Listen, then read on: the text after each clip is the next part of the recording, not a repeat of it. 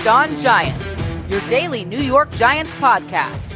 Part of the Locked On Podcast Network, your team every day. Hello, New York Giant fans, and welcome to another edition of Locked On Giants, part of the Locked On Podcast family, your team every day. Patricia Traina here with you, and it is Friday, July 30th.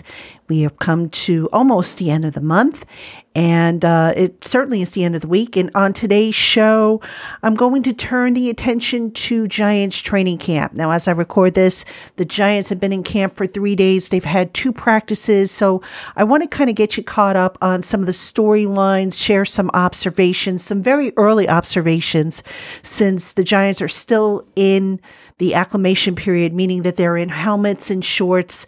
Not a whole lot of hitting allowed. Matter of fact, no hitting allowed.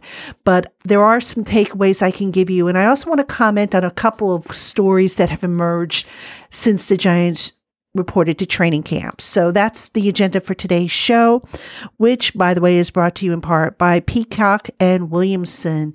Brian Peacock and Matt Williamson bring you all the latest NFL news, notes, and analysis 5 days a week. Check out their podcasts, the Peacock and Williamson podcast, available wherever you get your podcasts. All right, I want to start off the program by talking about the Kelvin Benjamin incident. Now, for those who aren't aware, and this was kind of a big headline thing, and unfortunately, just the story took on a bigger life of its own. But what happened was on Wednesday, Kelvin Benjamin came out to practice. He had words with Joe Judge about, I want to say, roughly a quarter of the way in or so. And Dave Gettleman came over, and then Benjamin left the field. He took off his helmet, was frustrated, and just walked off the field with Dave Gettleman chasing after him. Wednesday night, after Benjamin was released by the Giants, New Jersey Advanced Media put out a story. They managed to track Benjamin down to get his side of the story. And Benjamin basically spouted off at the mouth about his treatment by Giants head coach Joe Judge, saying that he didn't think he got a fair shake from the head coach, and also saying that he felt that Joe Judge didn't have what it took to be a winning head coach, that he was just a guy that kind of sat around and cussed at everybody. Now, also, Benjamin admitted what might have been the crux of the whole issue. The lead kind of got buried there, but Benjamin revealed to New Jersey Advanced Media that at the end of the spring workouts, the Giants staff had asked him to lose some weight, to lower his weight to about 251 pounds. Benjamin reported to training camp at about 268. Which was actually 3 pounds more than, I believe, what he weighed at the end of the spring. So Joe Judge wasn't happy. He apparently took Benjamin aside and said, look, you came in overweight, and I'm going to fine you because you're overweight. And Benjamin, according to his side of the story, said, well, I passed my physical, I passed my conditioning test. I always played at this weight, and I've been successful. What do you want from me?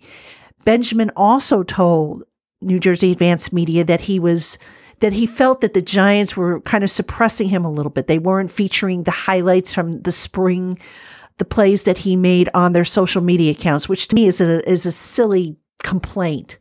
But anyway, so the Giants parted ways with Benjamin. He went off at the mouth, speaking to New Jersey Advanced Media, and then I also believe to ESPN. And of course, Joe Judge was asked about that during his Thursday media session.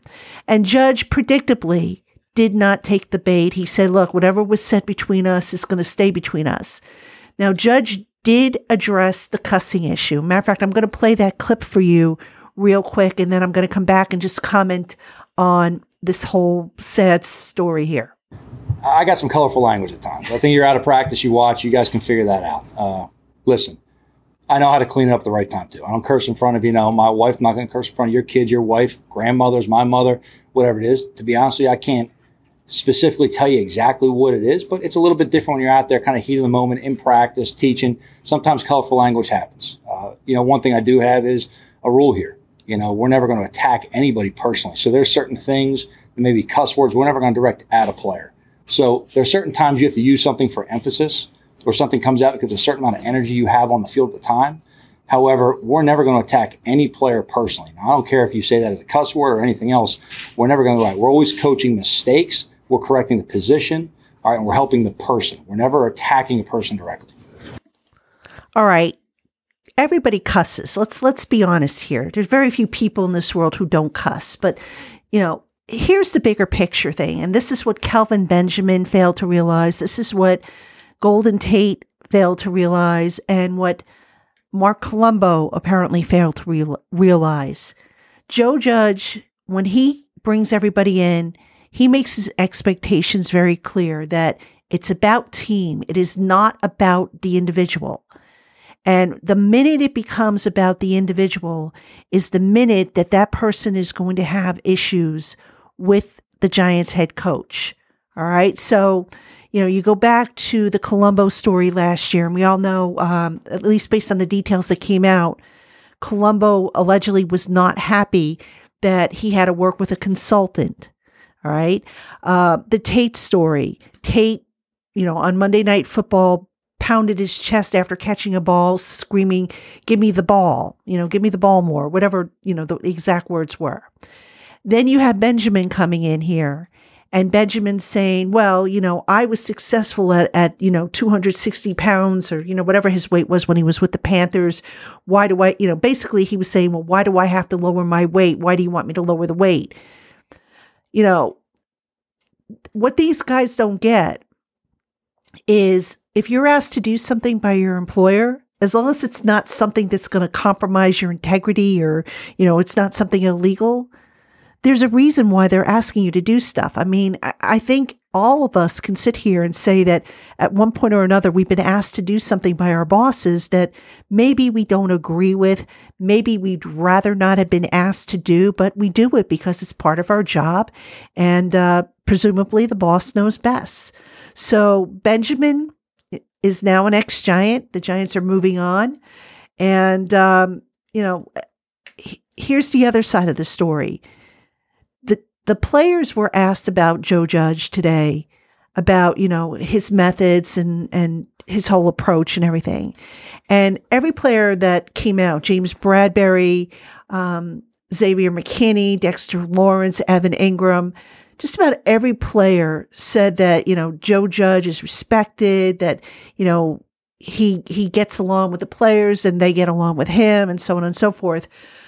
But here's the bottom line when it comes to Joe Judge. He does have to eventually start winning games. Now, last year they went 6-10. They do appear to be headed in the right direction. Joe does seem to have a plan that he's sticking to, and so far so good. But, you wonder if the Giants don't win, what might happen. Now, let's not go there, obviously. I know I brought it up, but, let's think positive and think that the Giants are going to win. Everything's going to be fine, and this is a team on the rise. But what I'm getting at is if you keep preaching something and you don't see tangible results, sometimes that can lead to discord amongst the ranks. And I don't think that's going to happen with the Giants in the Giants locker room, but just, a point that had to be made regarding, the demands and whatnot. And again, to be fair to Joe Judge, he's very transparent with the players. He explains why he asks them to do stuff. He also seeks their input on stuff, probably more than what people realize, to be honest with you. So it's not like it's a one-sided dictatorship where he just sits and says, okay, this is what it's going to be and how it's going to be, and that's it, end of story. He does solicit feedback from his veterans. So there's where that mutual respect comes in. And when you get a player who comes in and thinks he knows better or disagrees or whatnot and then kind of does his own thing, that's not going to sit well with Joe Judge. And that's why Kelvin Benjamin is the latest person to learn that you just don't mess with the guy. You if you have a problem or if you don't understand something, talk it out with him. Joe Judge always says that, my door is open. Anybody wants to come in to talk to me, I'm always available. But for guys to go and just kind of do their own thing, it's clear that Judge doesn't have a very high tolerance level for that. And he's just not going to put up with that. And I don't blame him. I just don't blame him. You know, there's a lot of pressure on him and the team to turn things around, get into the playoffs. And they just can't have guys like Kelvin Benjamin doing their own things just because it worked for them in another life cycle. So, all right, Giant fans, we still have a lot more to cover on today's show. We're going to have a few more major storylines and then, of course, some initial training camp observations that I have been taking note of during the first 2 days of practice. And, you know, unfortunately, I can't give you player deployment, but I do have some observations that I think you might find interesting. But first, let me tell you about Built Bar. Built Bar is a healthy, low-carb, low-sugar, and high-protein treat that will satisfy your sweet tooth. Choose from 9 amazing flavors, plus the occasional limited-time offering available in nut and nut-free varieties. Visit BuiltBar.com and get 15% off your first order with the promo code LOCKED15. That's LOCKED15 at BuiltBar.com for 15% off your first order. All right, Giant fans, in this segment, we are going to talk about one other major storyline. And then, of course, coming up, I have some training camp observations, so please stick around for that. But a big storyline to emerge from Thursday, besides, you know, the whole Kelvin Benjamin, Joe Judge squabble, was offensive lineman Shane Lemieux suffered a knee injury. Now, Lemieux was spotted being carted off the field about, I want to say, 3/4 of the way into the practice. Not a good sign. I know initially some reporters tweeted that he was holding on to his elbow. He was actually probably just crossing his arms there because, you know, look, if he had hurt his elbow, I doubt they would have carted him off. So anyway, the Giants did confirm that Lemieux suffered a knee injury. They did not, however, say how serious the knee injury was, whether it was to the MCL, the ACL, or whatever. They did not say, you know, how long he might be out. My understanding as of Thursday night was that Lemieux was to get an MRI and they were to determine just exactly what happened and make a determination as to, you know, how long he might be out. Fingers are crossed that it's nothing that's going to keep him out of action too long because, look, you know, you look at the Giants' offensive line and I think we can all agree that we were all a little nervous coming into into training camp after the Giants didn't add to that unit, after the Giants, you know, actually I shouldn't say they didn't add. They added Jonathan Harrison, who, by the way, is on PUP, and Zach Fulton. But really, the Giants added more coaches to the unit than they did players. So you've got you've got Jonathan Harrison on PUP. You've got Matt Peart on PUP. And now you have Shane Lemieux potentially looking at missing a few days of practice depending on how severe his knee injury is. So a position group that was already shaky to begin with has taken another dent to its depth. And, you know, look, I get it. You can't plan for injuries. I totally understand that. But it just seems like, you know, the Giants' plan to run this young offensive line that they feel so good about is taking one hit after another. And, you know, when you put together a roster, you obviously want to try to plan for as many contingencies as possible. And the Giants feel that, you know, they had the veteran depth, the safety net, if you will, behind the young guys. So you're going to have guys like Kenny Wiggins potentially get into the lineup. I think he filled in for Lemieux after he went down. Nate Solder is currently, you know, working at right tackle for Matt Peart. But the concern here is the more these young guys miss in terms of practice time, you now have to question whether they're going to be ready to step on the field come week 1. So that's the big question mark. And of all the units to have something happen, the offensive line was probably the one unit that the Giants could ill afford to have injuries start to pile up. So on that note, let's just hope that Lemieux's injury is just a mild sprain and that if he sits out a couple of days, you know, the Giants have practice Friday. They've got a short practice, I think, on Saturday night, and then they have Sunday off, and then they're back at work on Monday, and then the pads go on Tuesday. So maybe, fingers crossed, Lemieux, if he can get the weekend to rest, and then Monday, and then be ready to go when they put the pads on, hopefully everything will be fine, and he'll be ready to rock and roll when the pads go on and when football really starts to amp up a little bit. Couple of other quick notes I want to mention before I get into the training camp observations. The Giants are planning to bring back running back Alfred Morris, according to an NFL Network report by Tom Pelissero. And this is a move that I actually hope the Giants would have made earlier in the year, but I guess they wanted to kind of see what was out there and upgrade the talent they had. But I'm really glad they're bringing back Alfred Morris because he was a good blocker for them. And, he was pretty good. He was good out of the backfield. He was a decent runner. And, the reason why I think the Giants are bringing him in, you've got Saquon Barkley on the PUP list, and with the joint practices coming up, the Giants probably want to increase their depth a little bit at the position. Sandro Platzgummer just got off the NFI list. Taquan Mizzell was put on IR and has since been waived.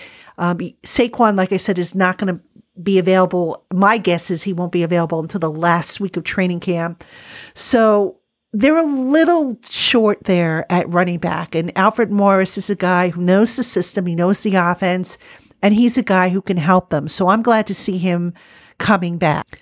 Another guy who I hope comes back is Cody Core. Now, the Giants right now, I believe, have 2 open roster spots as I record this. So Cody Core, the receiver / special teamer, who was so good for the Giants in 2019. I mean, he was their best gunner, and he actually led the team in special teams tackles that year. And unfortunately, last year he tore his Achilles. So the Giants, while he was recovering with that, the Giants did have to cut him to save salary cap space. I think they saved something like $2.8 million when they cut him. But if he's healthy, he could potentially be brought back. And I hope he is. I hope he's healthy, and I hope he does come back because he was just dynamic on special teams. Gunner play last year just wasn't as consistent. It did settle down there towards the end, but it was a mess. And, I think Cody Core and maybe CJ Board as the other gunner can help to stabilize that all important position for the Giants punt coverage team. Another guy that Giants worked out in addition to Cody Core is linebacker Todd Davis. Todd Davis is an inside linebacker. And, with Blake Martinez currently on the reserve COVID list and Reggie Ragland is on the, I believe, the NFI list right now. So they're a little thin right now at inside linebacker. So that's why the Giants looked at Todd Davis. Now, I don't know if they're going to sign him. I guess it all depends on how far along Martinez isn't back in the building yet, I don't believe. I didn't see him at practice on Thursday. Ragland, I don't know where he is in his rehab, but certainly the Giants, paying attention to the depth, to the numbers that they have and what they're going to need in order to get themselves through the rest of summer training camps. So we'll see what happens with that. All right, Giant fans, stay tuned with me. I've got training camp observations, some general stuff from the first 2 days of practice coming up right after this. All right, Giant fans, welcome back to Locked On Giants. Patricia Traina here with you, and we are recapping the first couple of days of Giants training camp. Right now, not a whole lot to talk about for a couple reasons. Number one, the Giants are in the acclimation period, which means they've been working in helmets and shorts. They are going to switch to, I believe, shorts and shells for Friday's practice and then Saturday's practice. I think that's the plan, but no full pads until next Tuesday. So we have a little bit more to go before we actually see real football at a higher intensity level, but still a few things to take away from the first couple of days of practice. And I'm just going to, rattle off a few things, a few notes that I took from the 2 days worth of practices. And I'll do this, for the next, I'll do this every so many days with you, unless I have, a lot for one particular show, but I'll try and keep you updated as best as I can. All right. So for those of you who aren't familiar with how I kind of take notes and what the parameters are, the media is not allowed to describe certain deployments. So I can't tell you who lined up in what spot. I can't tell you about certain packages they're running. What I can tell you is, I could talk about individual drills. I can talk about player performances and, technique and all that stuff. So that's kind of what I focus on. I mean, I do take notes regarding the other stuff that I can't report just so I have it in the back of my mind, but unfortunately I can't disseminate that. So that said, let me go through some of the names that have kind of stepped up and just some general things that I've seen from the training camp practices, the 2 days of camp. One guy who is to me, who has really stood out on the defensive side has been Carter Coughlin, the second-year inside linebacker. Now, Coughlin, last year he played some outside linebacker, was a pass rusher, but this year I think he's going to be playing mostly inside. And with Blake Martinez and Reggie Ragland sidelined, as I mentioned in the prior segment, Coughlin has stepped in there, and he has done a pretty good job. He's quick. He's got good instincts. And just, you watch him and he just sniffs out the plays. It's like, I've seen him blow up a couple of plays, and he just seems to be in the right position all the time to make plays on the ball. And I don't think I have seen him get fooled very often, to be honest with you, with misdirections or anything like that. And coverage, he's still a little, shall I say, a little raw in that regard, needs some, he's still kind of feeling himself out, but I like what I've seen from him. And that's important because, one of the positions the Giants really didn't address in the draft is inside linebacker. And the question, a lot of people are like, well, what do they do if, God forbid, something happens to Blake Martinez? Who's going to take over that role? I think Coughlin has a chance. You've got Tate Crowder, who is the incumbent opposite of Blake Martinez, but Coughlin's a guy who I could see potentially earning more reps, to be honest with you. I like what I've seen from him. So, let's see. What else can I tell you? Oh, let me tell you about, the passing drills. The Giants worked on red zone both days. They worked on it on Wednesday and Thursday. And on Thursday, the difference was they worked from it a little deeper in the red zone. I mean, a little further back. So instead of working like from the 10-yard line upwards, they were working from the 20, between the 20 and the 10. So one thing I took note of, actually a couple things I took note of that I really liked. Number one, quarterback Daniel Jones, who, by the way, after every practice that the media has been admitted to, you see him, he's the last person off the field. He's usually throwing passes to Kenny Golladay. Those two, I'm telling you, they play catch every opportunity they get. And that is so important. That is just going to pay off big time for these guys when the season starts. But the thing I wanted to see with Daniel Jones is, and I've mentioned this before on the show, I've mentioned how Jones just seems to take forever to throw the ball, to decide what to do with the ball and get it out of his hands. And I've been watching his drills in particular. Now, I get it. There's no pass rush. It's not a full 11 on 11 yet. But that being said, one of the drills the Giants ran on Thursday was they had a bunch of defensive backs drop back into the end zone and kind of flood the end zone. And then they sent the receivers out, on their various patterns. And Jones, in reading the coverage, was getting that ball out of his hand as quickly as I have ever seen him do it. So he was more decisive with the ball. He was getting the ball out of his hand, and he was hitting his receivers. He threw a couple of touchdowns, at least, that I saw. Maybe had more, but he definitely looked sharper in terms of, A, how he looked on Wednesday's practice, and B, what I recall from last year when he would just stand there and, pat the ball and kind of dance a little bit before deciding where to go with it. So that was definitely encouraging. Now, another thing I took note of was with the receivers themselves after they would catch the ball. And I don't know if this is new. I mean, I've never noticed it before with the receivers, but it was something that I took note of. What the receivers were doing is they would catch the ball and then they would turn to run. And when they did so, they would bring the ball kind of up to their breastplate, and then they would kind of crisscross their arms, like bring the other arm up to crisscross the ball and secure it up against their breastplate. And I just thought that was interesting because, I don't have the statistics, how many drop passes there were in the red zone last year or in the end zone for that matter.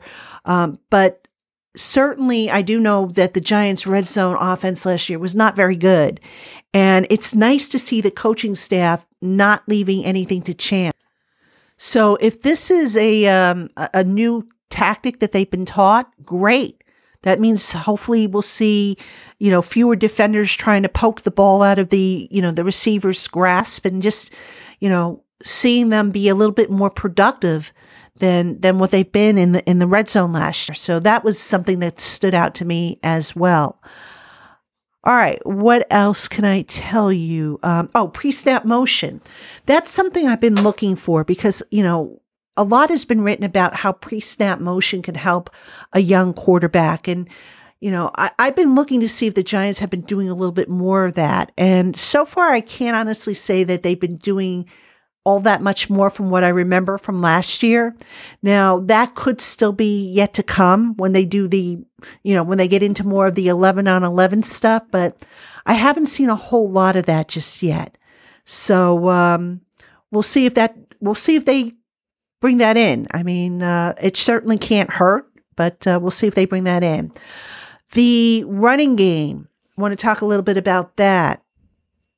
The Giants have been working Corey Clement and Devonta Booker, and Gary Brightwell's been getting some snaps as well at running back. Mainly, Booker is the next guy up, I guess, and on the depth chart. And just a lot of the early runs, and I don't know, again, if this is just because they're not doing a lot of 11-on-11s or they don't want to, they want to avoid contacts, but they've been working with a lot of off-tackle runs. All right. And, I expect them to do all kinds of runs, off-tackle, misdirections, up the gut. I expect to see all of that. But it's been interesting to kind of see how each player seems to have his own specific play set, if you will, in terms of, the types of runs he's been asked to execute. And, I always say that players are not robots. So this coach talk about, next man up. I'm sorry, they're not robots. And to expect one guy to do the same thing as well as the next guy is just being totally unrealistic. So I just don't see that happening. And I think the coaching staff is being smart in not asking these guys to do the same thing as, say, a Saquon Barkley and so on and so forth. A couple of other things. Let's see. Ellerson Smith, the 4th round pick, he's been on the side the last couple of days. I don't know what's up with him. He hasn't been placed on any of the lists. He wasn't on PUP. He wasn't on any of the reserve lists. So I don't know if something popped up recently or if he's one of those guys that when Joe Judge talked about guys who were exposed to COVID or who had COVID before training camp, maybe, needed to get his wind back. But if that were the case, I would have thought that, Ellerson Smith wouldn't have passed his conditioning test. So I'm not sure what's going on with him. I mean, realistically, I don't think Ellerson Smith was going to have a huge role anyway in the defense, but I'm kind of disappointed because I really wanted to see what he brought to the table and how he might be deployed. So we'll just have to wait on that, I guess, for the time being. The penalty laps are back, and the Giants sent, I believe, 5 guys today, being Thursday, on penalty laps. Azeez Ojulari, Nick Gates, Daniel Jones, Alec Bachman, and Brett Hedgie all had laps to run. So again, nice to see those back because, as Joe Judge says, if you if you make a mental mistake, it's going to cost you in the game. So better to kind of remind these guys now in practice that, hey, mental mistakes are not going to be tolerated. So, all right. I think that's all I have, all the main points I have. Again, I took some specifics that, I apologize, folks. I just can't, share that yet with you. I mean, when they get to the scrimmage, then I can share that stuff because I think that's going to be, more of an open type of deal. But right now, just can't get into details. But that said, what I would like to do is I'd like to ask everybody who's listening a favor. If there is a particular player you want to hear about in these training camp reports, drop me a line on the email, the Locked On Giants podcast @gmail.com account.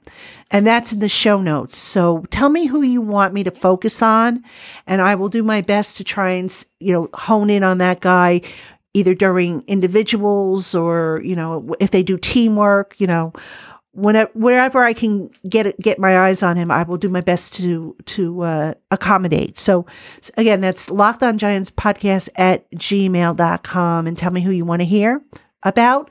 Also, if you have a question for the mailbag, you can use that same account to send me your questions. We haven't done a mailbag in so long, and I really would like to do one. I enjoy doing the mailbag. So send me your questions, and if you use that email account this way, I will know that the questions are for the podcast and not for Giants Country.